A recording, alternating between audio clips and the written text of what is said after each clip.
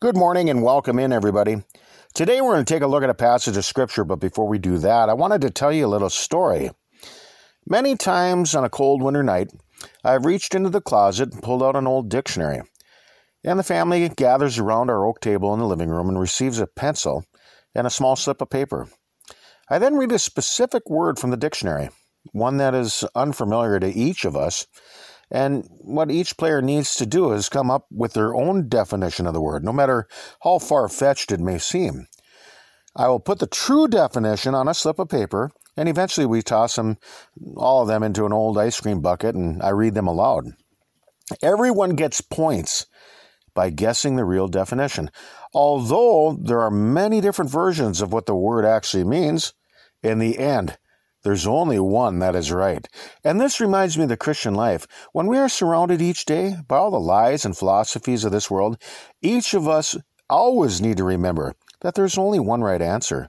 And you will find it by going to the source of truth, the Lord Jesus Christ, and the teachings of His holy word. Ephesians 4:21 says this, "If so be that you have heard Him and have been taught by Him, as the truth is in Jesus."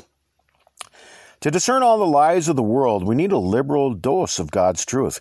Truth can protect us from believing lies and being led astray into sin with others. This is why our hearts and our minds need to be filled regularly with Scripture, because when we believe it, we will turn away from things that are displeasing to God and be set free from sin by the acceptance of the truth. John 8:32 says, "And ye shall know the truth, and the truth shall make you free." Hebrews 3 verse 13 says, "But exhort one another daily, while it is called today, lest any of you be hardened through the deceitfulness of sin." Sin is very deceitful, and the more that one gets involved with it, the more one's heart becomes hardened to the truth. The more sin that someone possesses in their life, the less inclined they will be to accept the error of their way. The more lies that someone believes, the more difficult it becomes to believe the truth, which can ultimately lead to repentance, conversion, sanctification, and salvation. Like a close friend, we need to embrace and love the truth, because whatever you love most is going to tip the scales to one side. You'll either possess a love for the truth or a love for sin. Those who reject the truth are rejecting Christ because He is the truth, and those who reject Him will receive damnation. 2 Thessalonians 2:10-13, "And with all deceivableness of unrighteousness in them that perish, because they receive not the love of the truth that they might be saved. And for this cause God shall send them strong delusion, that they should believe a lie, that they all might be damned who believed not the truth, but had pleasure in unrighteousness. But we are bound to give thanks always to God for you, brethren, beloved of the Lord, because God hath from the beginning chosen you to salvation through sanctification of the Spirit and belief of the truth." When a person is established in the faith, it means that they're well grounded in biblical truth. It is the one thing that anchors our souls as we are surrounded by the raging seas of iniquity and all the lies of this world.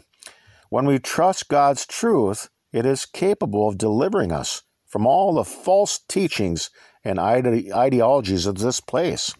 Colossians 2:6-8, "As ye have therefore received Christ Jesus the Lord, so walk ye in Him, rooted and built up in Him, and established in the faith as ye have been taught, abounding therein with thanksgiving. Beware lest any man spoil you through philosophy and vain deceit, after the tradition of men, after the rudiments of the world, and not after Christ." This is one reason Timothy was instructed to continue preaching God's word, because there would be some who eventually would turn away from the truth and believe lies instead. 2 Timothy 4:1-4, "I charge thee therefore before God and the Lord Jesus Christ, who shall judge the quick and the dead at His appearing and His kingdom, preach the word. Be instant in season, out of season. Reprove, rebuke, exhort with all longsuffering and doctrine.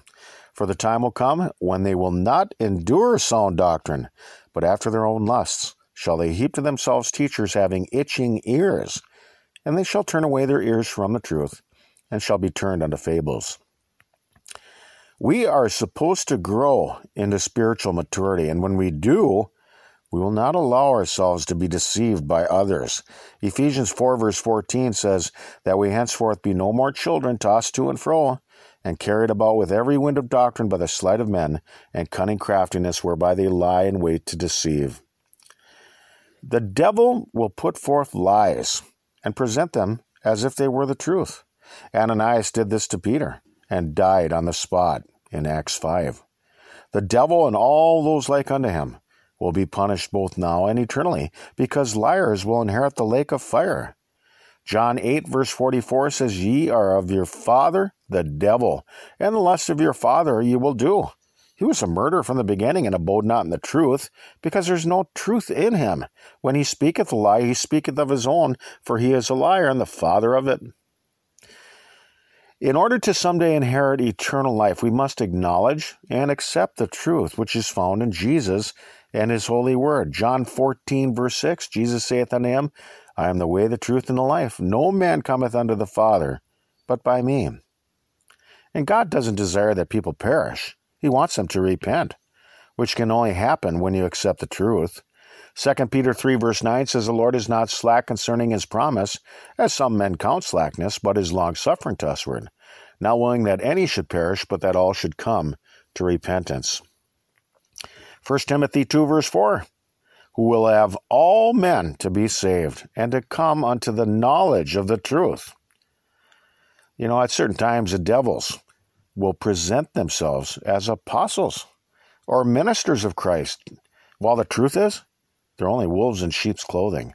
They're deceivers and liars, positioning themselves in high places of religious authority for the purpose of turning people away from the truth in Christ. The devil doesn't teach you to obey or submit to the truth of Scripture, but will tempt you to believe a lie instead. And 2 Corinthians 11, verse 13 through 15 says, For such are false apostles, deceitful workers, transforming themselves into the apostles of Christ. And no marvel, for Satan himself is transformed into an angel of light. Therefore, it is no great thing if his ministers also be transformed as the ministers of righteousness, whose end shall be according to their works. So as the world tries to deceive us by defining right and wrong, just remember to look to Christ, because there is only one right answer. Let's think about these things for right now. We can be found on your web browser by searching tlkjbc, where you can find our diaries distributed through various platforms. We're not associated nor affiliated with any other religious groups. You can get our entire podcast feeds directly, along with transcripts, at tlkjbc.com. Or I suppose that you could find us somewhere up here in the great northern Minnesota woods. Peace to you, and Lord willing, we'll talk with you some more tomorrow. Till then, bye-bye, everybody.